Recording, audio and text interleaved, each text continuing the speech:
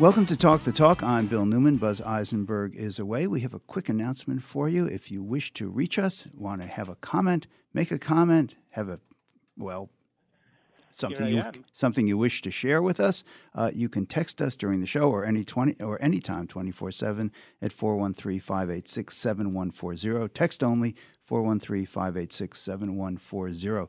Today on the show, this hour, we have academic and literary royalty. And we are so pleased. We have Ilan Stavans, who is a professor at Amherst College,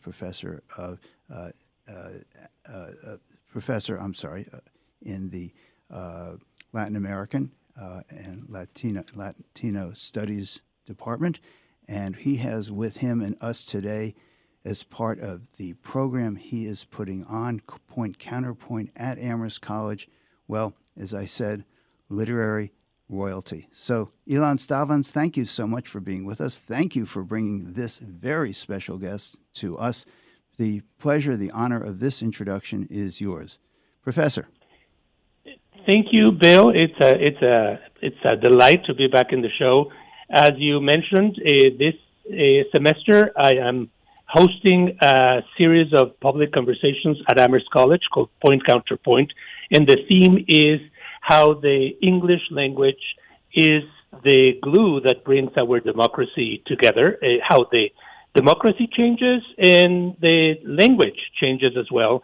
And the first and terrific guest of 5 is a New York Times opinion columnist, a linguist and Columbia University professor, John McWhorter, who is the author of a number of very important books on how the American English language is transformed by the people who speak it. And he will be with me on Friday at 4 p.m. at Stern Auditorium at Amherst College. The event is free and open to the public, and he is happily with us in this show as well. So I am thrilled to be in conversation even before the conversation on Friday. John McWhorter, thank you so much for joining us. Ilan Stavans, why don't you give us another half a minute, if you would, of what the program will look like, what you and professor and journalist and author John McWhorter will be talking about more specifically. Sure. In the series of conversations, hope to engage students and faculty and the general public in the very sensitive and, I think, urgent ways in which we are defined by the language that we use, the English language, the language that we inherited, and that it is now ours not only in this country but worldwide. Among the many speakers is also going to be John Morse, who is the former president and the publisher of Merriam-Webster, the author Dan Brown of the Da Vinci Code, the Ukrainian-American poet and the academic Ilya Kaminsky, and the novelist, writer, filmmaker, and Zen Buddhist priest Ruth Oseki, who is also in the Valley. And John McWhorter, whose work I admire enormously and who actually happens to be, we happen to be family, I am thrilled to say, is going to be engaged in a discussion of how the language of minority groups, of blacks and Latinos, is crucial for the way we engage in our democratic spirit all over the country. Well, the title of the program is Point Counterpoint, so let me turn to John McWhorter, if I might, and thank you again for being with us. Do you think you have fundamental disagreements with Professor Ilan Stavans on this, or is this something we're going to discover in the course of your conversation? No, I don't think we have any disagreements. I think our views about these things complement one another. And so what we're going to have is just a dialogue about various aspects of this question of what this language that we are all speaking is and the many forms that it takes, and often why there's nothing curious or broken about that. we kind of have a sense that once you stray from vanilla English, then something odd has gone on, that a discussion needs to be had, that there's a hair out of place, when really the variety and the constant change is as ordinary as clouds moving through the sky. If the clouds don't move, something's wrong. Same thing with language. If it isn't changing and if it doesn't exist in various flavors, then something's not quite right. So that's part of what I think both Ilan and I embrace. Well, let me ask you this, because you write about this a lot. You've written books about this. You write your columns in the Times about this. I loved your recent column about the word like and how we like to use like we do that all the time. Like that. Right. And it was it's something I would like to talk about at greater length, but I'm interested in your view of the evolution of language, and in particular recently, the change in syntax where a singular is now they, and they are, as opposed to they is. And I'm wondering whether or not that is emblematic of something that has happened in terms of the evolution of language over time, or whether this is a sea change that is worthy of particular note.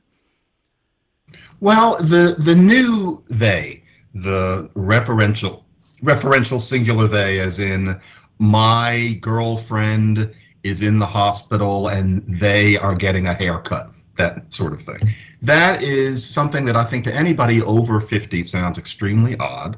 And it's an example of language change happening, but it would be easy to think, wow, I don't like this language change. It's too hard to process. There's some ambiguities, etc. It feels kind of wrenching, but it's a really useful lesson in language change in that usually it doesn't happen that quickly. It's not usually something that's so above the radar. But if we have trouble with it, it's dazzling listening to 12 and 13-year-olds who have no trouble with it at all using the new they. And so our pronoun system has undergone this radical change over about the past 10 years.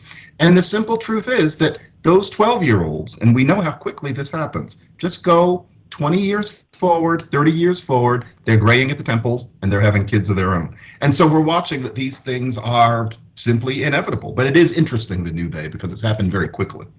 Are there other examples of this that you would point to where there has been a radical change, or apparently radical change, in the use either of syntax or specific words that really demonstrate a societal change?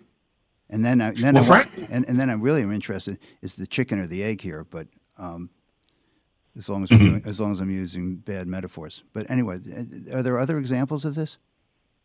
Yeah, I mean, not as recently as we might prefer to think of, but you, the word you. It used to be that singular you was thou. There was nothing archaic about it, and you was only in the plural. Then, at a certain point in the middle of the last millennium, that started shifting in English, and nobody knows exactly why thou wound up on the ropes. That's not what happened in most languages, but it had something to do with how people felt about the respect that you convey by implying that a person is more than one person. So we is the royal we with the king, and then referring to someone as you was a kind of mark of respect when you felt plural. And now we don't use thou at all. People didn't like it at the time. There are treatises in the 1600s where people are, spittling and fuming about how ridiculous it is that individuals are being referred to as you. They're dead, and here we are. The language lived. So now we're going through the same sort of thing. Oh, and it would be thou is, but you are was plural. So when you became singular, it retained the plural verb are. That's how we got to you are for the singular? The funny thing about that is that the original impulse was to regularize it. And so even John Adams and Abigail Adams said, you was on my mind yesterday, because it's singular. But grammar pedants didn't like it because they said you're supposed to use were with you. And that's why we think of it as normal to say, you, my dear, were in my thoughts yesterday. It kind of should be was, but these things are never allowed to happen the way they want to. Well, let's bring Professor Ilan Stavans from Amherst College back into the conversation. Professor, you have a thought on this? You care to share? I do, and I want to engage John. I will on Friday, but I want to engage you, John, with a thought. It is true, and you have younger kids than I do, that as parents we witness the extraordinary transformation that takes place in the language across generations by being conscious of how we speak and how they speak as well. And yet you put it as if it was a fait accompli. In 20 years, they would be at the helm, and the use of they will be, widespread. I am thinking of the X of Latin X. You and I have talked a little bit about it in different moments. It is used in order to avoid the gender issue that comes from the Romance languages. In particular, it is mostly spreading in academic environments. Very little of it is used on the street, in the kitchens, on the playgrounds. In other words, it seems to me that it's coming from a particular corner of society that wants it to be projected into a global, universal approach, but there is resistance. And I wonder if the day that is being used right now is de facto going to become in 20 years, or might be that it was an attempt for this particular moment that is very politically motivated, but it could succumb across time and be put aside. How certain are you, how certain could we be together that a pattern that changes in the present will become a staple in the future? That is a very, very good point.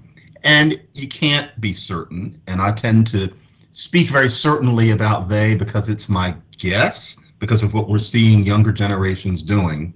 But of course, it might be that in 20 years, we look back on that peculiar time when a certain rarefied set of people were using they in that peculiar way and it never caught on. That is definitely a possible science fiction scenario, and I'll be interested to see it, and I can imagine myself writing about it. But I think I see the difference between Latinx and they. And I can give you a very tidy example. I live in a neighborhood where probably more people speak Spanish natively than English. Spanish is really the lingua franca of Jackson Heights in Queens. And I have certainly never heard anybody say Latinx anywhere here. I hear that when I go to Colombia among Latinos with PhDs. Certainly, it's never going to get beyond that. But I do hear 13 and 17-year-old Latinos in this neighborhood who are, perfect Spanish-English bilinguals referring to theys. I've heard them doing that, and so they're never going to say Latinx, but they're doing they, and so I'm thinking maybe the new they is more demotic than Latinx will ever be. But then again, even that's just a guess. I'm living, in my own little world. So yeah, we'll see. You're right. It could go either way. Well, could you stay with that point for another minute, if you would, please, John McWhorter? I asked Professor Ilan Stavans, whose bio on the Amherst College website says Professor of Latin American and Latino Studies. And I asked him whether or not there was complaints, because he didn't say Latinx studies. And I'm wondering whether you see Latinx as being something of a rarefied use of or variation on Latino, Latina, and whether or not the use of Latino, Latina, because the gender-specific nature of Romance languages makes Latinx just discordant. Your thoughts? Well, Latinx is harmless. It reflects a certain ideology and a certain ideal that a certain educated set seeks. There's nothing wrong with there being a jargon that highly educated people and activists use among themselves. I'm not sure how much most of those people at this point are expecting that Abuela is going to be using Latinx. I think they understand that it's just between them. And honestly, the idea of purging the language of the gender binary, I get it. I completely understand why that would be an ideal. I think it's not a hill I would want to die on. That's going against something so elemental to the human spirit. We can understand that the lines are blurry between male and female. That's great. But to propose that we don't see the difference at all, that, I think, is going to be seen in 20 years as something that a certain crowd pushed really hard at this point, and it only went so far. It gets something into the conversation, but languages are going to mark biological gender. I think that there's no way to get past that. English is rather unique to the extent that it doesn't, and I think that's part of why many people are imagining that you can force that on Spanish and French and Hebrew, but that can only go so far. I don't think that proposal would have had so much strength if it didn't originate among people who are familiar with this strange language called English, which is alone among Indo-European languages in Europe in not marking objects with genders. Only English is like that.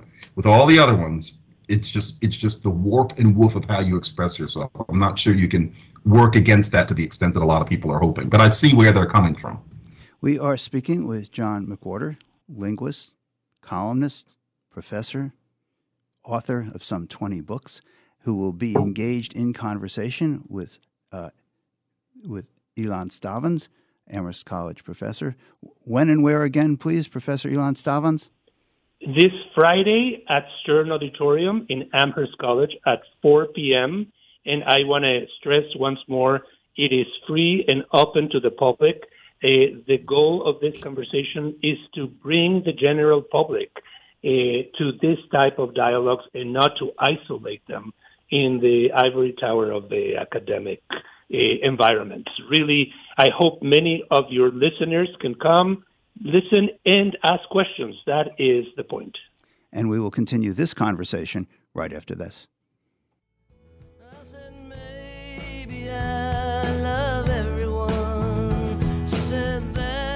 You're listening to Talk the Talk with Bill Newman and Buzz Eisenberg.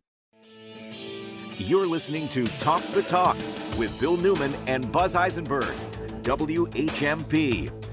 We continue our conversation with Amherst College professor Ilan Stavans. We were talking about point counterpoint and the conversation he will be having with John McWhorter this Friday, 4 o'clock. Where, Professor? At Stern Auditorium, Amherst College, free and open to everybody. So we were talking with professor, columnist, author John McWhorter about the use of Latinx, the use of they as a singular. And I'm wondering if you had some additional thoughts you'd care to share with us about the conversation that we were just having. Absolutely. Bill, first, I think I praise the fact that that we were having that conversation. It is important for changes in the language to be spoken about, for us to become conscious of what they are, why they are taking place, and the possible impact that they will have on our lives in the future. Language seems to be something that everybody takes for granted, but in the end, it is through that language that we understand the major aspects of our lives. And I want to add one thing to what John was saying, the conversation that he and I were having about Latinx on one hand and they, singular, on the other.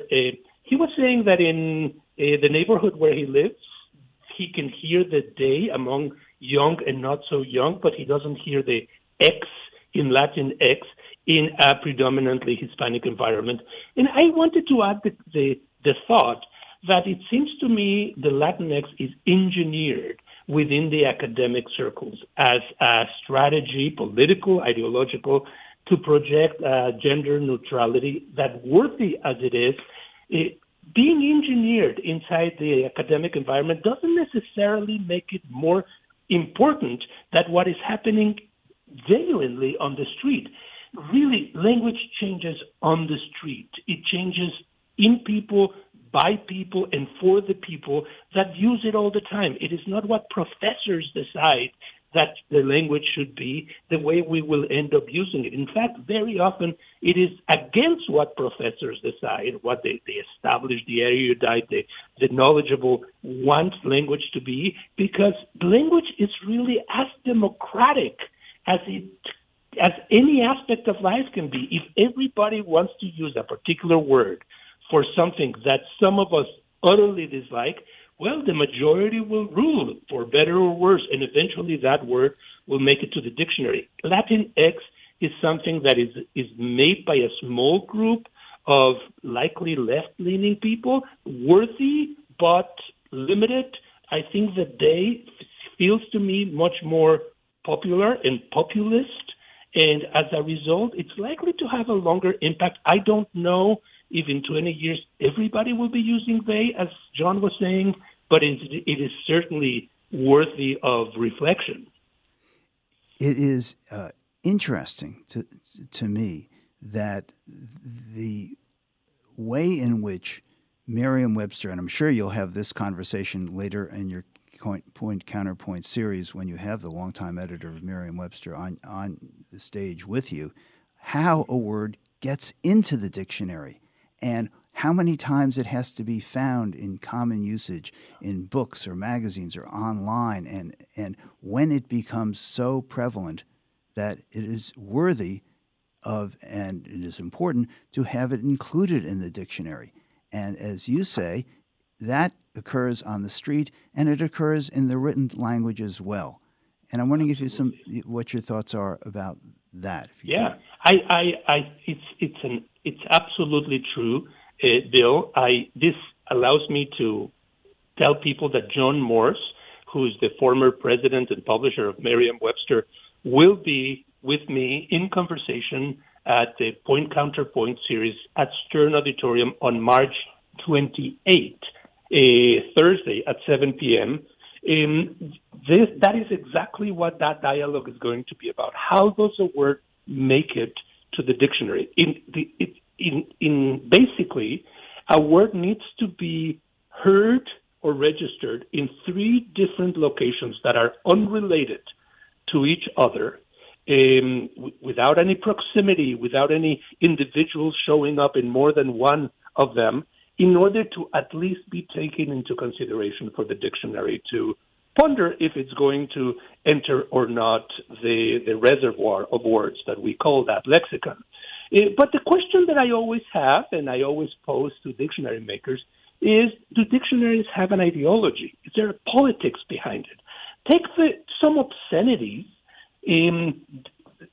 For instance, the 4-letter word did not actually make it to the dictionary until the late 70s, even though it is one of the most versatile words in the English language, and it has been for centuries. The dictionaries wanted to expurgate the word because they wanted us to use polite language, until they realized that it is time for the dictionaries to describe and reflect how we speak the language and stop giving us a lesson on how to do it, be prescriptive. So that is a change in the approach of the dictionary, and it is something to reflect on. Who is sitting in the dictionary offices making those decisions, and to what extent are those decisions really fully open to the various aspects, various ideologies of society, or do they want to inflict and impose a particular vision of how we speak, or how at least the dictionary reflects the language that we speak? Meanwhile, this Friday, 4 o'clock at Amherst College. In what hall again, Professor? Stern Auditorium. Which is right in the center of campus? It's easy to get to. Exactly. Okay. Mm-hmm. You will be in conversation with John McWhorter. Really, it's just such an amazing event. I really hope that you who are listening today will do yourself the treat of listening to this spectacular conversation by 2 of the smartest people I know. That will be 4 o'clock, Amherst College, this Friday. Professor Ilan Stavans will be in conversation with John McWhorter, New York Times columnist, literary genius, author, and I think one of the smartest people I've ever read. I look forward to this event so very much. Thank you, Professor Ilan Stavans. We'll see you on Friday. My pleasure. Thank you.